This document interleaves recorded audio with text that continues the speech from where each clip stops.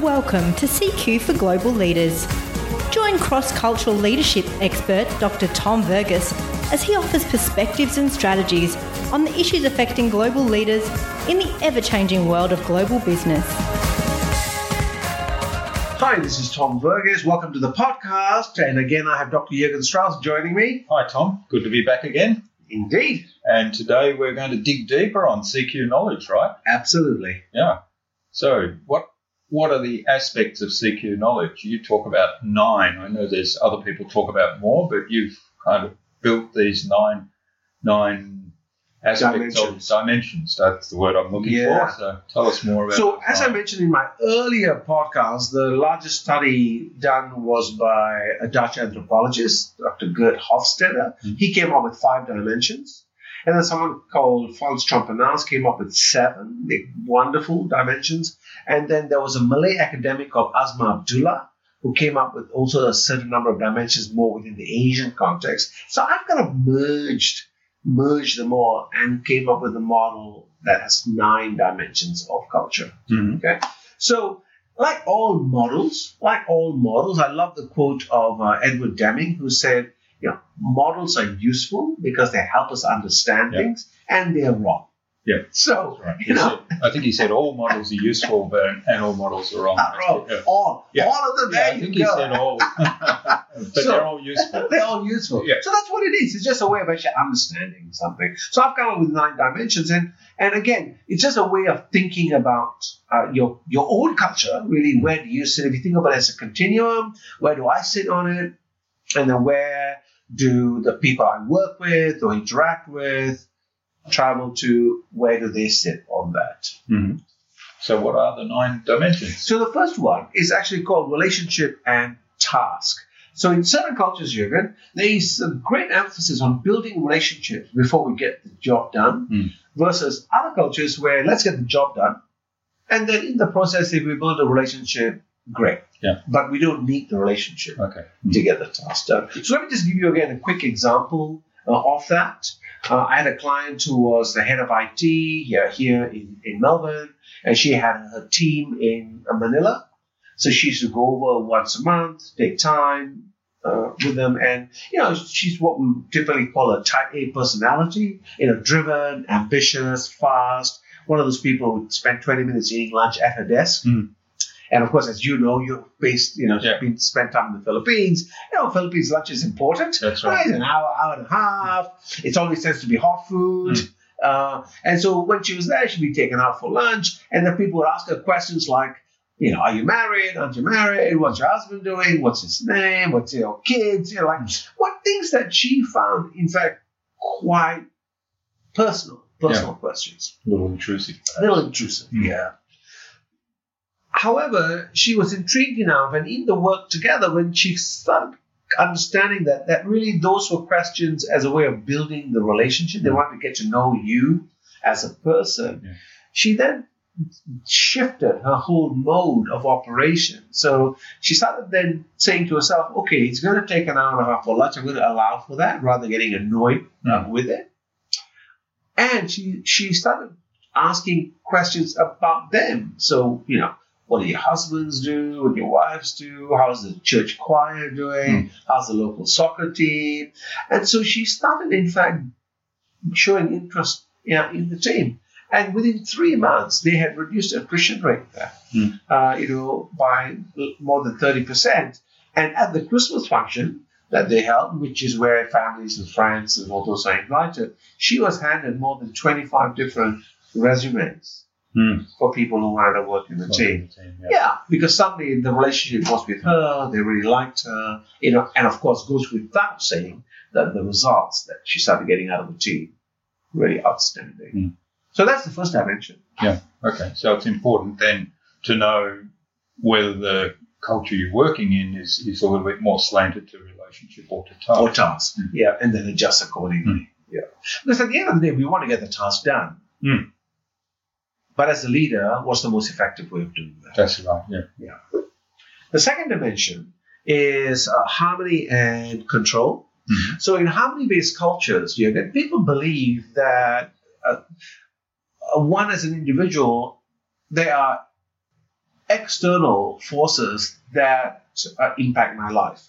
So, in other words, I have only a certain number of things I can control. So people who come from harmony-based cultures tend to believe in concepts such as feng shui, a karma, a destiny, the stars. Like the things beyond us. Okay, what we call an external locus of control. Yeah. On the other aspect, cultures who have high control believe that I am master of my destiny. Yeah. If it's to be, it's up to me. Right? So again, two different extremes. And how does that kind of play out? So I talk about this in my book, where many years ago we had a client in Pakistan who was really trying to get all their truck drivers to wear seatbelts. It was really difficult to do that because truck drivers kind of said, look, when they die, I'm going to die. What difference is a piece of cloth going to make, etc. But and they kept saying, no, it's obviously bad for occupational health and safety. It affects the share price, people die. That had no impact. Yeah. So we changed the narrative. And the narrative was really around, how do we maintain a sense of harmony with the environment, right? How do we maintain a sense of, thinking of our families and, within a broader concept, how do we preserve our life? And that changed the narrative and that shifted.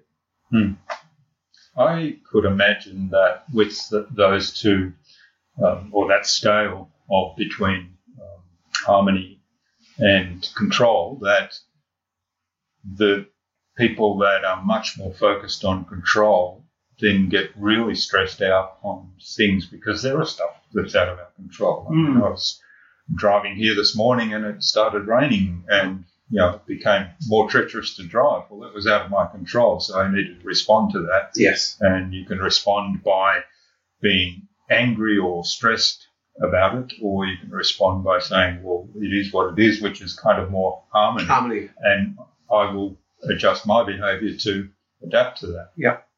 So that's a good example of being able to work across, right? Which is really what we're trying to do. So it's about cultural agility. Yeah. It's about being agile. You may have a preference, but how do I also know when to flex? The third dimension is shame and guilt, where shame is much more group-oriented. So shame, people who grow up in shame-based cultures will hear things from their parents saying, well, don't do that because that will bring shame to our family, or don't dress like that because, what would other people say? So it's that concept of what would other people say. Whereas in more guilt-oriented cultures, it's not so much more what other people, it's about you. What will you think? How do you feel about it? If you think you're comfortable with that, then go right ahead and do that. So, not having that focus around what others think. So is that more individualistic societies compared to also collectivist? Yeah, so that kind of falls into space. So in fact, we know here in Australia we have a tremendous number of international students who come, and if you look at all the universities, one of the biggest complaints that academics will make with international students, especially who come from Asia, is that they don't speak up. Right? They don't challenge, they don't put their hands up, they don't volunteer, etc. And apart from the language issues, etc., a key aspect is that I'm not going to put my hand up and volunteer a response because I could be wrong.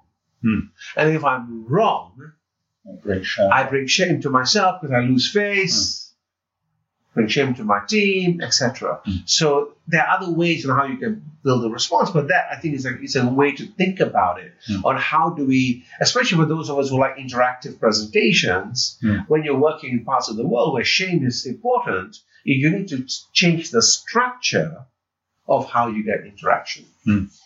That's a really great example, yeah. The next one is collectivism and individualism, which is what you had mentioned before, group orientation versus individual orientation. So Japan, for instance, is one of the most collectivist countries in the world.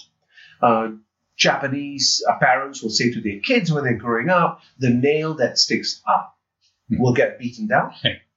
The duck that makes the most amount of noise will get shut down, right? So blend in. So it's all about blending in, being part of the group, right? I'll give up my own individual needs for the needs of the group.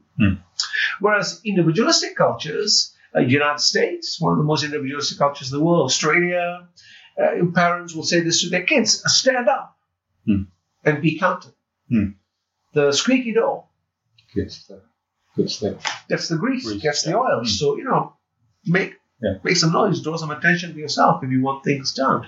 And that, of course, also has an impact on how we present ourselves into the group. And that is actually a key dimensional difference of cultures, of group orientation. So you find people who come from collectivist cultures tend to, for instance, travel together, love traveling together, and tend to go together in groups, etc. Whereas individualistic cultures are happy to, backpack on their own, etc. Yeah.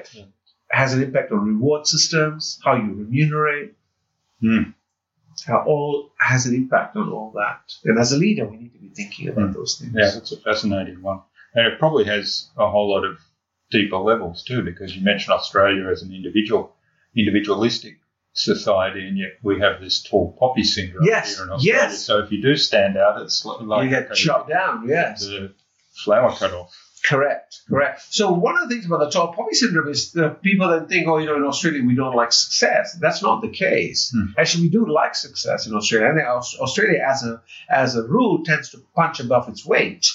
It's that term that's used as such for a small country. Think of the sporting achievements, for instance, that Australia has made.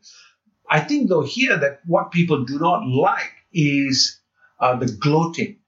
So, we want you to do well, but don't do well and make a big deal out of it, right? Don't boast, That's right. Don't boast. Become humble and keep a level of humility within you. Then it's okay. So that's the difference there. The next dimension is religious and secular. So religious cultures are cultures where religion is very much intertwined with daily living. So, people are comfortable to talk about prayer times and church or religion. It's very inclusive. So, and for instance, as an example, countries in the Arab cluster would change their opening and shutting times based on Ramadan. Right? And if you were visiting there, you would be discouraged from eating because that's not what they're doing. Whereas secular cultures, your work and your religion are completely separate. Your religion is your business. I don't have to talk to you about it. And, you feel free to worship or not worship. Or not have any faith at all. Completely comfortable if one is an atheist. Which in religious culture, it would be difficult. Even if you were an atheist, it would be difficult to talk about it. And also you get exposed very quickly because people are talking about religion. And so all of a sudden you end up being an outsider because either you're not talking about it or you're not part of that. Correct. Moving along then, Jürgen, the next one is hierarchy and equality. We touched on this before in the previous podcast. In hierarchical cultures, we value things like titles, age, qualifications, status, because people growing up in hierarchical cultures believe that society is vertical. So we need to move up if we can. And whereas equality-based cultures believe that the society is horizontal. So it doesn't mean everybody's equal. I mean, there's still obviously tiers, but it's it's different. So I worked with an organization actually who was they were a Swedish company, and their organizational chart was fascinating because in India they had 8 levels, right? Whereas in Sweden there was only 3. And very wide, about 3. So, but for me, that was an example of an organization that was culturally agile. Okay. It's interesting example with the how it plays out in organizations and with the organizational structure as well. Because some of the modern high-tech organisations are trying completely different models of organisational structure. Yes. Of course, then in a way they challenge the cultural norms of wherever they might be. They do, yes, and that can create problems. Yeah. In hierarchical cultures, titles are important. Hmm. People will move from one company to another if I get a better title. Yeah. Which, if one is coming from an equality or egalitarian-based culture, sometimes makes it difficult to understand. Hmm. The next one is polychronic and monochronic, and this is our attitude towards time. Mm-hmm. So in polychronic cultures, the belief is that there's plenty of time. Yeah. So, you got to be in the moment. So relax, multitask. It doesn't matter. You can walk into an office. The person can be working on their computer, talking on the phone, interrupt the meetings. Meeting is supposed to start at 9 o'clock. It starts at 9:15, 9:20. When everybody comes, I invite you to my house for dinner at 7. You turn up at 8, 8:30, and then we'll eat. Yeah. Whereas in monochronic cultures, you are on time. Mm. As I'm sure you would know, coming That's from right. a Germanic Yes. background, Very right? monochronic culture. Yeah, very monochronic. So meeting is supposed to start at 9, we start at 9, I invite you to my house for dinner at 7, you turn up at 7. In fact, you probably turn up at 5 to 7 and that's right. park outside. Yep. wait until the The correct time. second hand hits 12. And go then you dig press the button. on the button. Yeah. So, and of course, as you can appreciate, that creates issues in which timing do we use. And that's always a fun example, which you can always create lots of different stories and examples from people from that. The next one is high and low context of communication. So it's about communication styles. Mm-hmm. In high context cultures, it's not just the words, it's actually your nonverbal, it's your visual, your tonality, the pitch of your voice. So, in other words, it's the whole message. In low context cultures, we tend to very much be focused more on what we say. So, I mean what I say, and I say what I mean. So, the words are much more succinct and to the point, right? So, that then creates different styles of communication and how we kind of do that. And as you can appreciate, that can create dramas because that is the fundamentals of all human interactions about how we communicate. So does that mean there's the communication style that is more aware of the cultural cultures that are more aware of the non-verbal language, they're just more attuned to that? Because, Yes. I mean, we're all communicating verbally and non-verbally. Yeah, so in high context cultures, people are much, much more attuned to understanding what's not being said, the unspoken. How do we speak in an obtuse way, or how do we? Sometimes the term is about indirect communication, circular communication styles, and you pick it up. So circular talking to other circular will pick up the same message, or someone who's talking to somebody who's direct from a circular culture, the direct people go like, what are they getting? I wish they get to the point. So, it creates a lot of frustration that you can appreciate. But hey, keeps consultancies like myself employed. Yeah. Which is a good thing. Which is a good thing, absolutely. And the final aspect is femininity and masculinity, which, the term itself, it's really around attributes in society that's valued. So cultures that are more on the feminine scale tend to value a lot more cooperation, dialogue, flexible work-life balance, discussions, etc. Countries which score very high on the feminine scale are Sweden, Denmark, it's Nordic countries. Whereas cultures who are much more masculine, the values they look at are things like assertiveness, having a point of view, being able to argue a point, lots of sporting analogies used in meetings, etc. So those so Australia tends to be more masculine, Korea tends to be more masculine, etc. So those are the 9 dimensions. They're really quite a fast one, but I think I hope the listener gets at least a flavor and an idea of those dimensions. Yeah, that's a really good outline. Now, what should the listener take away from today's episode? What's the reflection point you'd like to give them? I think the reflection point is, again, assessing on where do I sit on the dimensions, right? So what's my preference? And I know some people say, I'm both.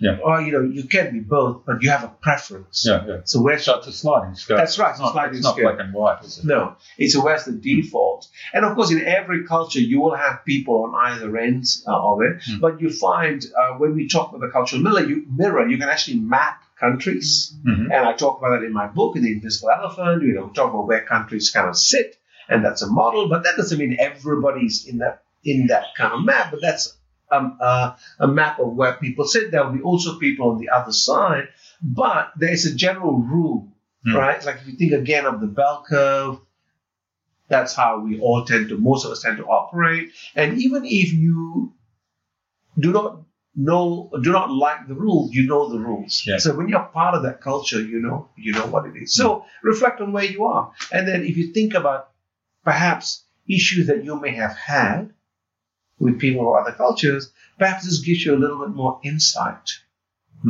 Yeah, and perhaps think about where that culture fits on the nine dimensions. On the nine dimensions of the mirror. Great. Thanks, Tom. Welcome, Jürgen. See you next time. See you next time, yeah. Bye now.